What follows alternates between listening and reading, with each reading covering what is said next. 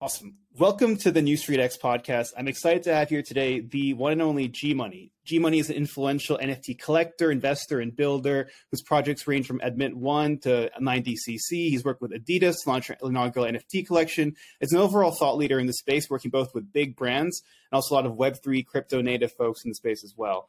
Thanks so much for being here, gmoney. Really appreciate it. Thanks for having me. I'm excited to be on. Yeah, no, this is great. I'd love to start with, let's say from the beginning. I mean, I've heard you on a few other podcasts, did a bit of research, but I know your background before NFTs was in finance. You're an equities trader, if I've got that right. Could you maybe explain a bit more, let's say gmoney pre-NFTs, and then how did you first get into this space? What was that process? What was your inspiration? And what was your motivation? Yep. So, when I got into the space, it was August of 2020, and NFTs almost immediately made sense to me because at the beginning of quarantine, I was playing Fortnite, and I started playing with my friends. I hadn't played a video game in over 10 years, and I was playing with my friends. One of them had a 12-year-old nephew, and the first thing that this kid asked was, "What skins did you buy?" And I was like, "Skins? They don't give me any special powers. Why on earth would I buy any skins?" And then I fast forward a couple of weeks and I'm buying a bunch of skins. And I realized that there's going to be this massive super cycle of that kid's 12 years old today. 10 years from now, he'll be 22 and he'll be totally okay with owning a purely digital asset. So at the time, I didn't know what NFTs were. I was in crypto. I've been in crypto since 2017. And, I just was like, I don't know how I'm going to be able to harness this super cycle, but there's definitely one coming. And it was when I found NFTs in August that that light bulb moment went off. I was like, oh my God, this is your skin on Twitter, on Discord, on Telegram. This is gonna be massive. And that's when I really started going down the rabbit hole for NFTs. And it sounds like, that sort of understanding of digital items, like in this case, obviously skins, that's something where even though each day that goes by, it's becoming more common knowledge that the value of something could be digital. That wasn't always the case. And I'd venture to guess in 2020, it's not as if all your friends were also buying skins. Probably not. Probably just a small group. When it came to that point in time, there's a difference, I guess, between saying this is interesting versus, going all in versus taking it seriously versus just throwing a bit of money into crypto versus getting into NFTs. When you realized the opportunity there was real and you could see the analogy with video games, for example, at that point, did you think, okay, this is a hugely massive thing, I need to go all in? Were you a bit more cautious? Because I guess also given your finance background, you're trying to make risk adjusted decisions as well, right? You're trying to be somewhat sensible in figuring out, is this a good investment? Is this a shot in the dark? How did you kind of think about that? And what did you decide to do next to actually get in the space? Yeah. So, I obviously didn't go all in. You never should go all in no matter what it is, right? Yeah. No matter what trade it is from a risk management perspective. But I did say to myself, okay, there's a certain amount that I'm willing to risk in this particular asset and this sub asset. And a lot of it stemmed from the fact that as I looked at, this is in August, September of 2020, we had just started printing money in March, right? And we were at the beginning of all COVID stimulus checks and all that stuff. Literally the day Jerome Powell announced that he was going to be basically buying bonds, I wired a ton of money over to Coinbase and I bought a bunch of Ethereum. And this is now a few, 6 months later, or less than that, 4 months later. And I find NFTs and I'm like, okay, on a risk adjusted basis, this is probably the best trade I can make on the planet right now that I have available to me. And, when I look at it, it was like, okay, if I view crypto in general, Ethereum and Bitcoin as options that don't expire, and I'm able to get an option on that option, the convexity on that trade, if I'm right, is going to be incredible, right? And so as I thought about it, it's like, okay, the most I can lose is 100% if I'm wrong. Right. And the upside to that is, multiple hundreds, if not thousands, or maybe 10,000% if I'm right. And so that's basically how I looked at it at the time. It was maybe a couple months after that I realized it was going to be even bigger than I thought it was going to be. And that's when I was like, wow, this is, I thought this was to be it turned from a trade into, let's say, a longer term thesis at that point where I was like, okay, this makes a lot of sense. And clearly, you fast forward a few years, you've got, at this point, several NFT collections, projects you're attached to. You're a very public figure in the space now. At the time, did you think about this as something that was like going to be a career for you? Like, how did it turn into you actually becoming involved in so many different projects versus that first time when you were just buying some NFTs? Yeah, I mean, I think it was just an evolution of me seeing the world a little bit differently than a lot of people at the time, and saying, okay, this is how I'm gonna maybe carve out my niche. And I thought that this was definitely the future of digital ownership, but I didn't realize it would happen as quickly as it did. When I bought my CryptoPunk ape, I said I'm going to sell this in 5 years, right? For me, it was initially a trade, and I remember joking with a friend, is like, I'm going to sell the first CryptoPunk at Christie's or Sotheby's in 5 years, and lo and behold, punks were on sale at Christie's in 5 months. So I started realizing that it was going to be way bigger than I originally thought, and the progression just happened very organically and naturally over time. At the time, was gmoney like a persona you had taken on prior to this? Was this related to, I don't know, like a nickname? Where did that come about? And because it's now evolved into like a brand, of course. Yeah, gmoney was a nickname that I've always had since like high school. Nice. My name starts with G, and a lot of people were calling me different variations of that when I was younger.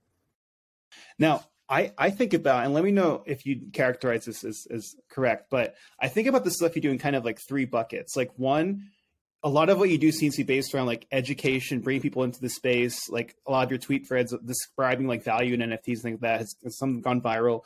2, I think about some of the collaborations you've done, like with Adidas being the biggest one, as partnering with quote unquote traditional brands that might need to be shepherded into this, but obviously are very important players in the space. And then the third part, I think about like some of your own projects, like 90cc, Admit One. I think about those being maybe your own sort of creative manifestations of like what you see and you want to build as like an individual and as a brand.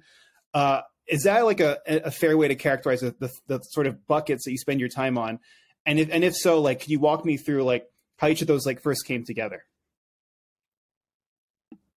Yeah, so I'd say in terms of like my time spent nowadays, 90cc takes up 95% of my time. Just because I just, in the conversations that I've had, is the thing that I find the most interesting and compelling, and have the problems that I think are the most fun to solve in terms of scalability and things. But then also, it just, from the conversations I've had with so many people in the space, a lot of it, really stem from, okay, here I am having a conversation about something that maybe I'm trying to help this person get to where I am and understand things to the point that I understand it. And rather than try to convince somebody, why not just do it, right? Whether it's, a major brand or somebody that's just not in the space that doesn't get it. It's like, okay, this is my vision. Let me execute on my vision. And, hopefully people will then see what I'm doing and be like, oh, now I get it. Because it's one thing for me to tell you, oh, I think this is a good idea, I think you should do it. And it's another thing to actually do it. And then people be like, oh, wow, there's actually some product market fit there. Let's go and really lean into this. And I'd say, like, personally, from what I've seen, the sort of overlap between fashion and Web3 NFTs is where I see a lot of product market fit versus many other verticals. I know that you've talked a lot in the past about, I think I heard you on another podcast talking about the sort of Jeff Bezos quote. It's like, no, don't just talk about what's going to be different in 50 years, but what's going to stay the same. And as human beings, we'll always be looking at things like fashion, identity, culture as ways to express ourselves. So I know you've explained this before, like on other occasions, but I'd love to just hear maybe from your own words, what was the founding story, if you will, about 90cc? And then what's the vision for the future, what you'd like it to be, like, let's say 5-10 years from now? Yeah, so when I started 90cc, it was really for 3 main pillars. The first is I wanted to make an aesthetic that I personally wanted to wear, right? So I'm known as Gmoney, the CryptoPunk ape on the internet, but that doesn't necessarily mean I want to walk around with a big picture of my CryptoPunk on my chest. I wanted to make something that could signal I'm a crypto native, but I also, have good taste in quality. And I also care about the quality of my clothes. I like, like the way I present myself and whatnot. And I just didn't see an aesthetic out there that spoke to who I am as an individual. Two is, anytime you buy anything that for any amount of money, whether it's a purse, a pair of sneakers, a watch, whatever, I'd like to know as a consumer, I'd like to know how many of them exist, right? And I'd like it, what better use case for decentralized ledgers than literally proof of provenance, right? Of saying, okay, you bought this product is one of X, right? And not one of 2X, because that definitely changes the value and the scarcity of that product long term. And three, and this is where I think things get like really, really interesting and compelling with what we're working on, is once that product is out in the wild, how can then you start building community on the community layer, right? IRL, right? And what I mean by that is like, I think you see a lot in crypto where people are building communities online in Discord, in Telegram, but there's no real way to bring that IRL community experience on chain. And I think one of the cool things, with any 90cc product that you run into in the wild is you can go up to it and you could really mint an NFT from that product. And that acts as proof that you met that product in real life, and allowing people to create this social layer in the real world that they're already interacting with, right? And I think to me, that's like a really compelling use case. And I see like a strong use for adoption with that. No, I definitely have like several questions about the community element and how you've approached that. But maybe even before that, I'd love to know, I mean, fashion is just a fascinating industry, of course, and you have like a whole range of types of fashion companies. When I think about the way you like articulated what you just said, I can see, inspiration from places like, let's say Birkin bags, for example, which are like a limited edition fashion item. Of course, streetwear, like Supreme drops being a very prototypical way people are ascribe value to something, and obviously more modern hot brands like Cortez, Emilion d'Or, et cetera. And then also you have like all the luxury fashion brands. When you were thinking about putting together, let's say, the strategy for 90cc, do you have like brands you're already like in love with that you're inspired by? Like, are you like a hype beast kind of like, fashion person previously? Are you more like into luxury fashion? What's your kind of inspiration that came from this? Yeah, I mean, I think, inspiration wise, I think, Virgil and everything that he did at Off-White was obviously super inspirational. Margiela from like a longer term perspective in terms of, I think he's probably influenced fashion probably more than almost any designer in the past 30 years, which I think has been incredible. And, I guess on the more recent terms, like I love everything that, Jerry's doing at Fear of God. ALD, awesome, is like a New York City brand, but I think it really runs the gamut, right? Of like, there's also things that I like from the luxury fashion world, right? Like, your Dior's and your Pradas and the things that they're doing, and just really like learning and kind of just creating my own experience out of it of, doing cool shit, right? I think Mischief is a brand that I think has been doing like really awesome stuff. I always reference the ATM machine that they had at Art Basel, which I thought was genius, and I thought was like an amazing experience, right? And like I think that's one of the things that I'm noticing is that people want experiences, right? It's like it's one thing to make a hat or a shirt, but part of that is like, what does this mean when I wear this hat, or this shirt, right? And so, what does that mean? What does that mean about who I am, about the community that I'm a part of, and the things that I can access, right? And the experiences that I can tap into because of that. Yeah. I know you've put on a lot of events, whether that like they're attached to like big NFT conferences, like NFT Paris or whatever, that involve things like interactive experiences like scavenger hunts or like POAPs, et cetera. And it sounds like you've been growing a strong community, over time.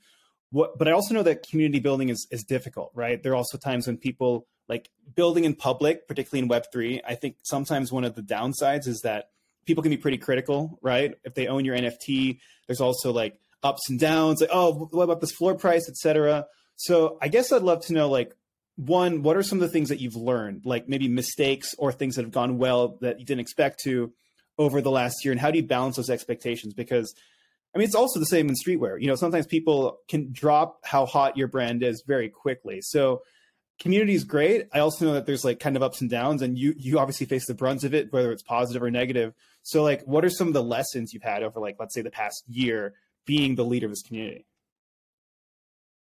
Yeah, I think on the positive side, I've been really pleasantly surprised at how the community is self-organized and been able to really drive behind the mission of, I have the vision that I'm working towards, but then also how can I empower the community to kind of build, like the world that they want to see and help empower them, right? And that, like, for instance, like even like putting the POAPs on the shirts that we did is like, this is something that I was doing, and I'm like, okay, like how can I make it so, to do this at scale so that it grows just beyond me and the people that I meet IRL, right? So that was one. Two is, in terms of like lessons learned is, I mean, running a community is pretty brutal. People are very honest with their feedback. And I think people don't realize like just how much like a founder or even a celebrity can take something to heart, right? And it's like it's really interesting because I think now I have a lot more compassion for people that are always in the news that are targets of criticism, whether it's in politics, business, fashion, whatever it is, or just being a celebrity, because I'm sure like they read all that stuff. And like, I mean, at the end of the day, I don't think anybody really wants to go out there and be like the world's villain. So when people are going out there and are being like really nasty, I don't think they're realizing just how much something like that can hurt and, either disenfranchise somebody or make them feel down or whatever. So I think that's been definitely like a learning experience that's taken getting used to. I've spoken to other founders and been like, I don't know how you do this because I've seen people come at you really, really hard on Twitter, and, they think that because they bought an NFT that they have the right to really decide how the business goes long term. And I think there's like the balancing act of listening to your community, but then also understanding that their interests aren't always aligned with the greater interest of the business, right? So a lot of times people worry about the floor price and they're like, well, what are you doing to pump the floor? And it's like, well, long term, we're doing these things that I think will help the floor, but I'm not going to be doing something that's going to be like, oh, here's a huge announcement so that the floor pumps and then it's not long lived, right? That to me is not a sustainable business. And I just think you have to listen to the criticism and take the feedback, but also understand that, sometimes you have to take things with a grain of salt because they don't necessarily know the entire vision. They're operating on, they're making commentary based on limited facts. And also their outcome might not be the outcome that you're going for, right? And you see this a lot with publicly traded stocks, right? Where, one of the reasons why Elon Musk took Twitter private and didn't buy, just a large stake was because he no longer needs to meet quarterly earnings revenues, right? And so that is a huge difference in how you operate the business because, there could be an argument that's made for, whilst publicly traded companies that have to hit earnings numbers every quarter are going to be managed differently than somebody that's like, well, we want a stronger, better business 10 years from now. And if that means that we make an unpopular decision today, if we think that leads to a better business in the future, then we're willing to do that. And I think you're kind of seeing that a lot in the NFT space where it's very similar to that, right? And people are able to voice their concerns in real time in a Discord. And yeah, it's been interesting. It's a learning process. I think it gets better over time, but I think a lot of it is like an expectations, understanding of what it means to be part of a community. And it's interesting, you see different NFT communities react in different ways, like varying degrees of support, harshness, and then you see different founders and teams reacting in different ways. I'd love to know. So if I got this correctly, like the last major drop from 9DCC was at Art Basel. Like, what's the roadmap for like this next year, the coming years, and then even again to paint like a vision here. Considering your inspirations, I know there's probably no like direct analogy here, but is like the goal to be okay, the Web3 Off-White 5 years from now, you know what I mean? Like, or a slightly more accessible brand. Just love to know, like, I guess the short-term roadmap, and then maybe thinking here, like, are you the next, like, is Virgil the sort of path you're trying to like carve out, or whatever that is? Yeah, I mean, I wouldn't compare myself to Virgil by any stretch of the imagination. Cool. I think he's definitely a great model to try to model myself afterwards. And you know, when I see what he was able to do and really open up the streetwear culture and bring it to, you know, the luxury level, I think that's really cool, right? And I think he kind of showed pretty much everybody in our generation and younger that, you know, you can do whatever it is that you want to do, you know, as long as you work hard and you have that goal and that vision. And so when I see that is, you know, the one of the things I really would like to model myself after that he did really well was, as he elevated himself, he was also able to create a platform that he could then elevate others from, right? And so it's like, you know, what can I do? One, you know, to get NFT culture and crypto culture out there, but then also like, how can I also find people that I think are super talented and do something awesome with them as well? And I think that was one of the beautiful things that he did in terms of what, you know, I have planned. So at NFT NYC, we're dropping iteration 3, Okay. which is a hat, you know, and that's going to be on April 12th. We're doing a takeover of a bodega in New York City on the 12th, and more details will be coming out on that. So I'm excited about that. You know, I think it's going to be a really cool, fun event. I'm originally from New York. I lived in Manhattan for 13 years, and a New Yorker. New York is a real big part of my identity of who I am, and so I think it's going to be a fun event, and I'm looking forward to it. Do you plan out like, and I don't actually know the answer here, but like in terms of like the subsequent drops, is that something that is more kept hidden, or you've planned out like in your head, okay, here are like the 12 next drops, or is it much more like kind of go with the flow? It's way more go with the flow. I think, you know, because of the nature of we're dealing with, you know, physical goods, you have to be planning out at least a few months in advance. But I will say it just kind of also, we have a lot of opportunities that come to us. And because of the way crypto moves so quickly, a lot of them come to us last second. So a lot of it's trying to figure out, okay, well, how can we do this drop, you know, relatively quickly from a manufacturing point of view? And so it's been interesting, but you know, where I'd say our backlog is starting to kind of like uh, go further out, but also, you know, I like trying to keep that optionality of like, if there is a really good opportunity and something that really is hitting the zeitgeist, what can we do, right? And I think that's one of our strengths is the fact that because we're so small, we can afford to move so quickly, right? And we don't need to necessarily get like tons of sign off from, you know, all the higher ups. And, you know, we have billions of dollars worth of brand equity that we have to worry about anytime we partner with somebody. And so I think because of that, it allows us to move quickly. But, you know, we do have, you know, some of our other drops coming. Would I say it's 12 drops out? No. But, you know, it's a couple of drops out. But, you know, part of it too is, I think, you know, you don't want to tell the entire story way up front, right? And not really have the surprise and delight, because I think that's part of it as well, right? What, even, you know, whatever it is, if it's your favorite brand or whatever have you, you know, like it's like, oh shit, like did you see, you know, the new Fear of God, you know, Birkenstocks that are coming out? Like I was really fired up for those, and I was like, I can't wait to buy those. But like, you know, I think it's just stuff like that, and like telling the story as we see fit, but then also, you know, trying to keep people like anxious with anticipation almost, right? No, I like that point about, you know, being a smaller, more flexible team versus like a massive multinational corporation allows you to move more quickly. I know you also have worked with, I mean, Adidas probably being the biggest example of like a fashion footwear brand that you've worked with, you know, without needing to like say what they or other brands have done well or not so well. I love to know, like, because also you think about stuff like, I'm thinking about like Dolce & Gabbana have launched NFTs at this point, you know, LVMH and CryptoPunks and Tiffany. And there's a lot of examples that we can start picking from more and more as time goes on, which is good, I'd say overall. But, you know, arguably everybody has an opinion about what is better or not as good in terms of success. I'd love to know, like, what's your take on, and I'm sure you're still involved in this, and maybe some of this can't be shared, but what's your take on like Adidas's strategy right now, how it relates to them?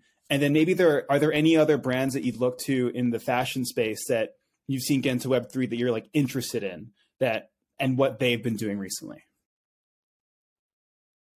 Yeah, I mean, I think Adidas has been, I know they've been working on their roadmap. I know they have an event coming up, I believe is on the 25th in Berlin, that I know Oh that yeah, the team is really excited about. So I think we're going to start seeing some cool news come out of there. And so I'm looking forward to it, both as, as a member of the community and as a partner. So I'm excited for the things that they're doing.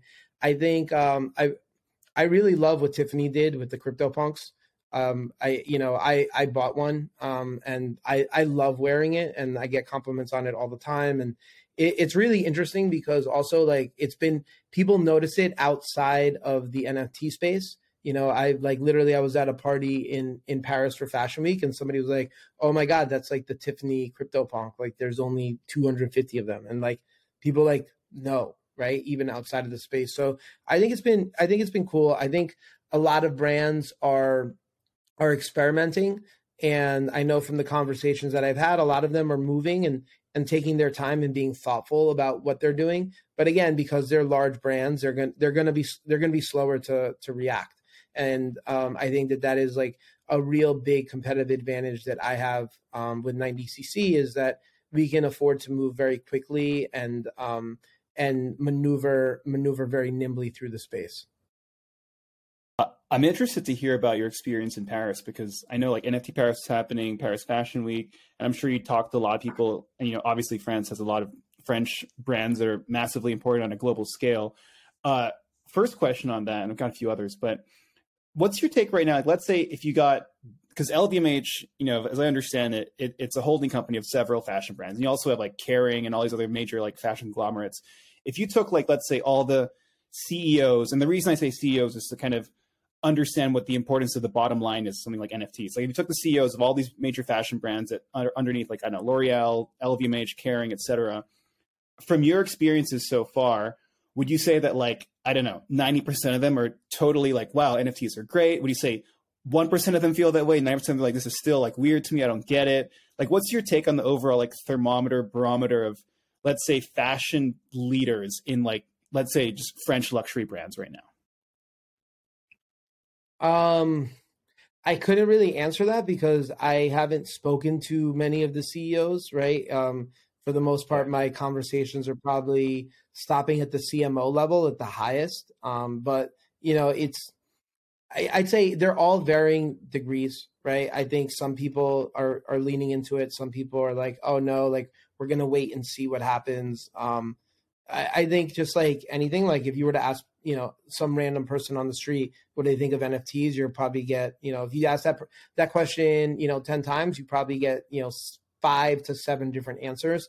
And I think the same thing would be said. I will say one of the refreshing things at NFT Paris was that I was talking and having conversations with brands that I might otherwise expect not to be looking at the space. So to me, that's a good sign. And I think that is a good sign of things that are to come, even if they're not imminently moving into the space. The fact that they're at least, doing some research and putting in some man hours, to me is super positive. I live in London, but I wasn't at NFT Paris. I had a lot of friends that went, and it seemed like it was pretty popping. Like there was like a lot of stuff going on, at least from like social media. My friends were there. It's interesting because you think about just events in general. I think they could be hit or miss just in general, and also think about the NFT space right now. Wouldn't call it like all hype bull market compared to, let's say, a year ago or something like that. What was your take? Like, were you surprised at NFT Paris in terms of? It sounds like you had some really good conversations with people, but as a sort of, again, measure of like the overall NFT space and just events in general, were you like pleasantly surprised? Did it feel like a good event? And what does it make you feel about, let's say, the overall market at the current state? Yeah, I mean, I thought it was a very good event. I thought it was well attended. I don't know, there were definitely a few thousand people there. So it was definitely good. The energy felt great. I think even more than NFT Paris, I wasn't at ETH Denver, but I heard that there were 25,000 people that were at ETH Denver. Yeah. And that to me is like beyond promising. The fact that, we're in the middle of a bear market and 25,000 people showed up to build, and learn about the Ethereum ecosystem. is really super positive. And I think that, part of it is you need a lot of people to be building out a lot of cool things on ETH. And then I think NFTs will follow. Like I believe that crypto tech is super foundational to the future of, digital of sovereignty, individual sovereignty in the future. And I think NFTs are the Trojan horse that take crypto tech mainstream. So I think before, you want to create that foundational layer that's super, super strong from the tech perspective, and then build awesome NFT projects on top of that. So the fact that, we had such good turnout, not only at NFT Paris, but even more so at ETH Denver, to me is super positive and has me really bullish on, the next 5 to 10 years. Yeah, I really like that, because not everybody I talk to, and I also put myself in this category, to be honest, like is as cognizant of all the elements of the ecosystem. Building infrastructure across crypto is super important beyond just awesome NFT projects. So I like that you're calling that out, because that's not always the case. Are there certain companies that you're like, I don't know, inspired by? I guess because I was going to ask you about companies like in the NFT space, but also maybe talking about infrastructure, more of like the technology. Like, what kind of stuff are you inspired by these days? Inspired by, I mean, I work very closely with 4K as a vaulting partner.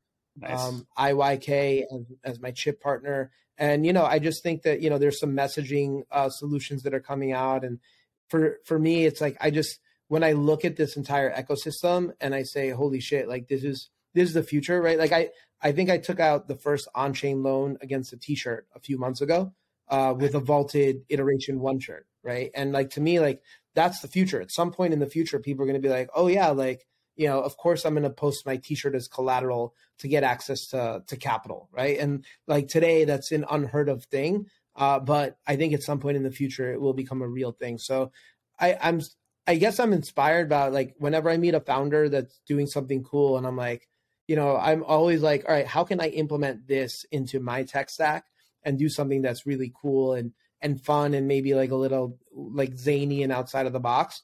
Like we have brainstorming sessions like all the time with, not only internally on the team, but also with partners of like, what is the craziest thing you can think of? And then how do we figure out how to make that happen?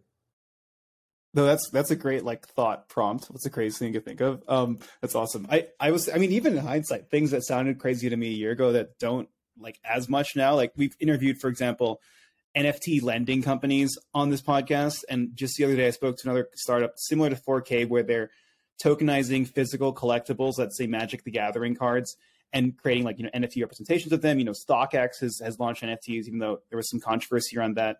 And I think an interesting like Trojan horse, another one is this sort. I know this is a controversial topic sometimes, but maybe just the term phygital. Some people hate that term, some people love that term. But I really like the sort of, like, let's say Azuki collabing with Ambush, Nike Artifact, the crypto kicks that come as a result of that, Deadfellows Wrangler, the sort of connection between physical and digital beyond just purely a fashion item and then a digital version of it, but like an NFT project that's kind of acting more like in a way, like a fashion brand. Because I think streetwear brands and fashion brands, they're kind of self-selecting particular communities. I'd love to know, I mean, like, out of the NFT projects and communities, let's say particularly PFP ones, obviously CryptoPunks seems to be like maybe one of your first loves and obviously a big part of your identity, but are there other ones that you're particularly close to or excited by, other communities and what they're doing? I mean, I think all of them have different aesthetics and all are trying to do different things, right? So for the most part, I don't really have that much time to really spend and be part of different communities because I'm building my own community. I'm building my own things. In terms of brands that and projects that I really like, that I like their energy, I'd say DeGods and Pudgy Penguins are two of, let's say, probably up and coming projects that are probably more affordable than some of the others that are on the board. But yeah, I mean, I think the energy I see coming out of those communities, I really fuck with that energy and that vibe. I think that maybe this is a good time for me to ask a question. Like, a lot of people I interview, if you work in NFTs or let's say cards or sneakers, sometimes that comes from, like, let's say a childhood passion, right? And I think, did I get this right? I think I might have heard you on other podcasts saying, were you into Magic the Gathering cards like back in the day, or like were you a collector of things? I don't know, art, sneakers, other stuff. So I got the Magic that were you deep in that like back in the day, or? Nice. Yeah, so I played Magic the Gathering for a couple years. And I don't remember how old, but a couple of years when I was younger.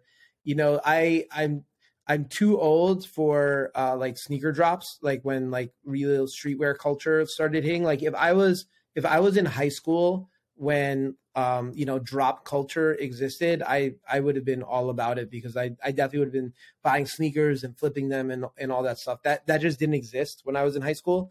That was probably like a couple years after I graduated. But yeah, I mean, I collected baseball cards when I was a kid. It just so happened that I happened to be collecting cards during the worst time of card collecting with regards to baseball. That was like from 88 to 92, when like all they did was make a shit ton of cards. So pretty much all my cards are worthless.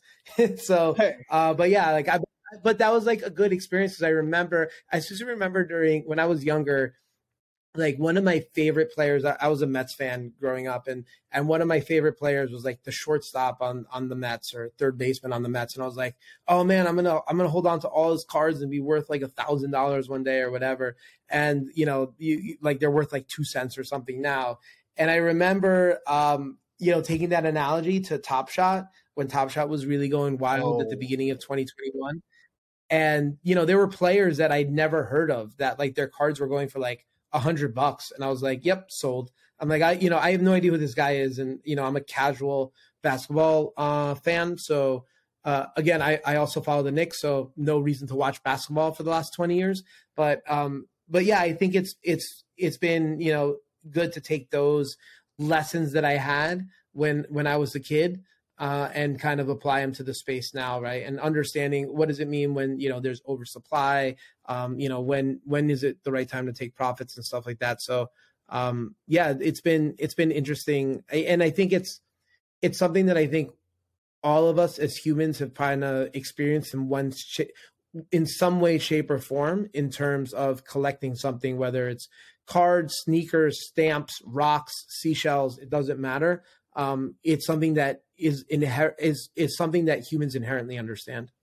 Yeah, that's something that, of course, in U Street we really believe in. I think sometimes people struggle to identify themselves as a collector, but when you actually look at your behavior, like, oh, wait a minute, I don't call myself a collector, but I do have these hundreds of cards. Like, oh, actually, I was obsessed with that stuff when I was younger. Oh, I've got a bunch of these Fortnite skins, whatever it is.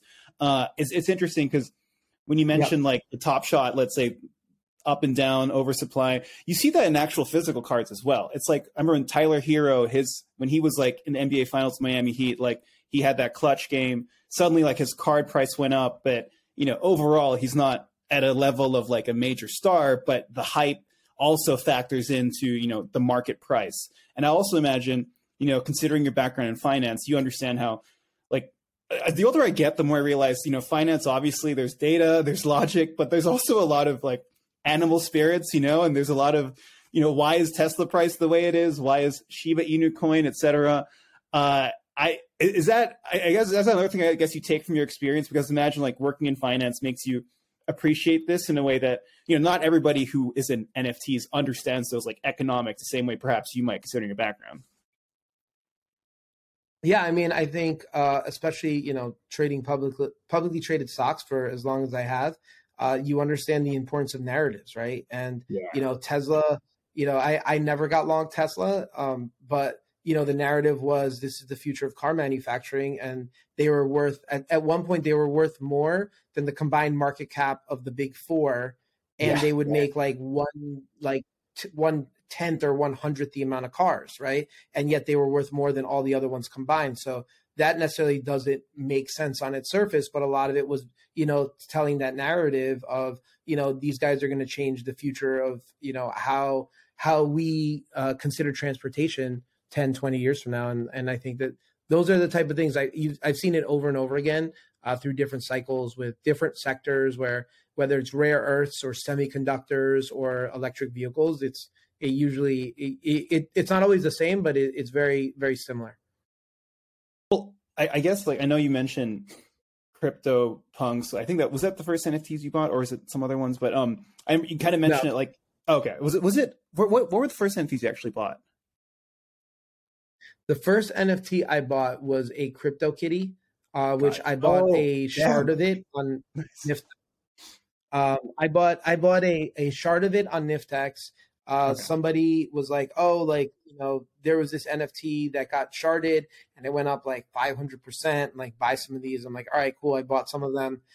It immediately went down 50%. And then I actually did some DD on it. And I was like, okay, like, all right, this is probably worth an extra 2 or 3 ETH or 5 or 6 ETH from where I bought it. Maybe I can buy it and then flip it. And I bought it. I bought everybody else out and I brought the shards back together. Then I found Niftify. And I was like, all right, well, I bought everybody out for $25K. So I was like, if I get a $10,000 loan against it, I'll take out a $10,000 loan. I'll go long Ethereum, and then I'll repay back that loan in, I think it was 120 days or 90 days or something. Yeah. And at the time, Ethereum was trading at around $500. Turns out somebody offered me $25,000 for the crypto kitty. So I got a 100% cash out refi. I went long Ethereum at like 500-ish, and then I paid back the loan when Ethereum was around 1,800 within like 3 or 4 months. So like that was kind of like my first foray into NFTs, and then I just started going down the rabbit hole even deeper. Yeah, that's so awesome. And what I hear there too is like what's interesting that I think also isn't talked about as much, and I think about folks that I've interviewed in the past, like NFT lending companies or NFTX companies that are like in the intersection of, let's say, DeFi and NFTs. I'd love to know, like, are there topics, trends, and it's kind of a macro question here, so answer however you'd like in the Web3 space, like what are the sort of areas you're most excited about? I know you're focused obviously on building your own community and your products, but are there certain like trends or things you'd call out in any kind of space just that you're pretty hyped by? I think that NFT lending is pretty, very, very interesting. I think that that's going to be a monster business over the next decade. And I also think bringing like real world assets on chain is going to be huge.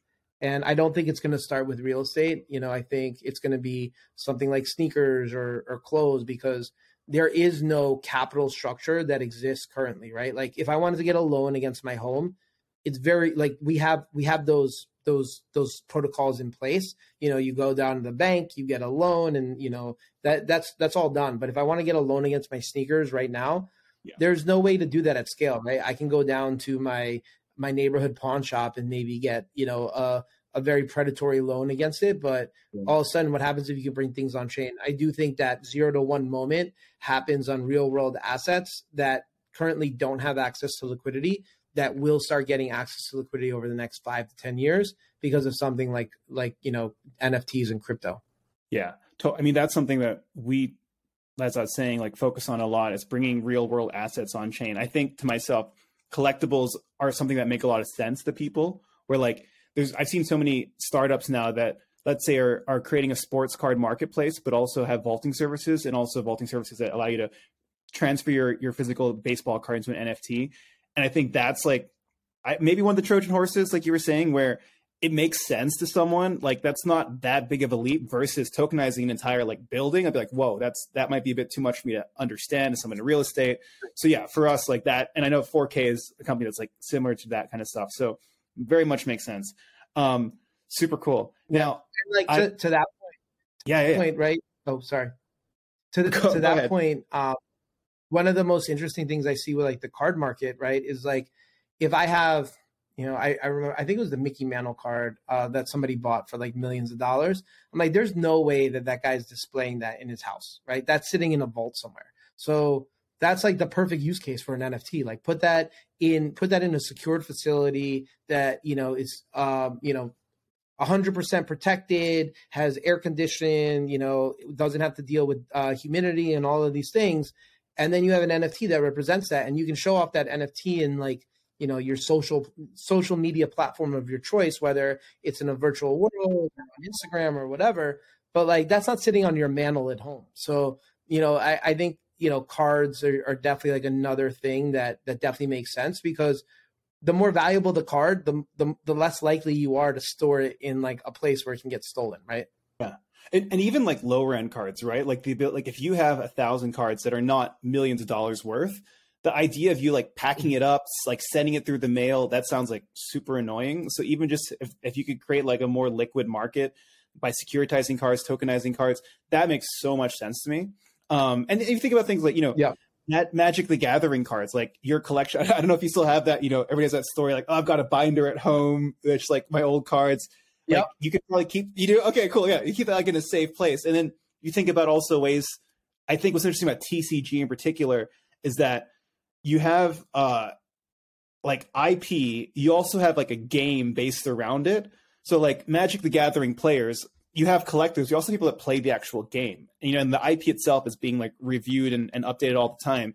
So to me, like that's another interesting area where obviously we have an interest in following that, where these TCG companies, Pokemon's pretty forward thinking, but like Yu-Gi-Oh, Magic, and there's a whole other world of other franchises that are less well known. That to me has so many use cases for NFTs are just like beyond obvious. And I think they'll happen eventually. Right. Yeah. Totally. Now I know we're kind of running out of time here. I'd love to close with like the same last two questions I asked folks. First being, where can people find you? Of course, share your website, Twitter, etc., all that stuff. And then second, what's like one last message you'd like to leave with the audience? Oh man, one last message. So to find me, gmoney NFT on Twitter, 90ccxyz for everything we're doing with 90cc. Admit One is the community, the community that's also a part of everything as well. So those are all three places to find me where I'm the most active. Last message. I would say that, especially now in the bear market is like, now is the time to really like lean in and do work, right? They say bear markets are for builders. And I think anybody that's here in the space right now is a builder, right? You're definitely an early mover. You're an early adopter. And I think really lean into that, because everybody here has a chance of shaping, what the future of this technology looks like. And it's not very often that you get that opportunity to do that, no matter how old you are. And so, take advantage of that opportunity and do what you can to make the world a better place. Amazing. Thank you so much. Thank you. Awesome. Thank you. You can learn more about gmoney and 9DCC in the show notes, and learn more about New Street at newstreet.com. If you enjoyed the episode, please follow, subscribe, and leave us a review on Apple Podcasts and Spotify.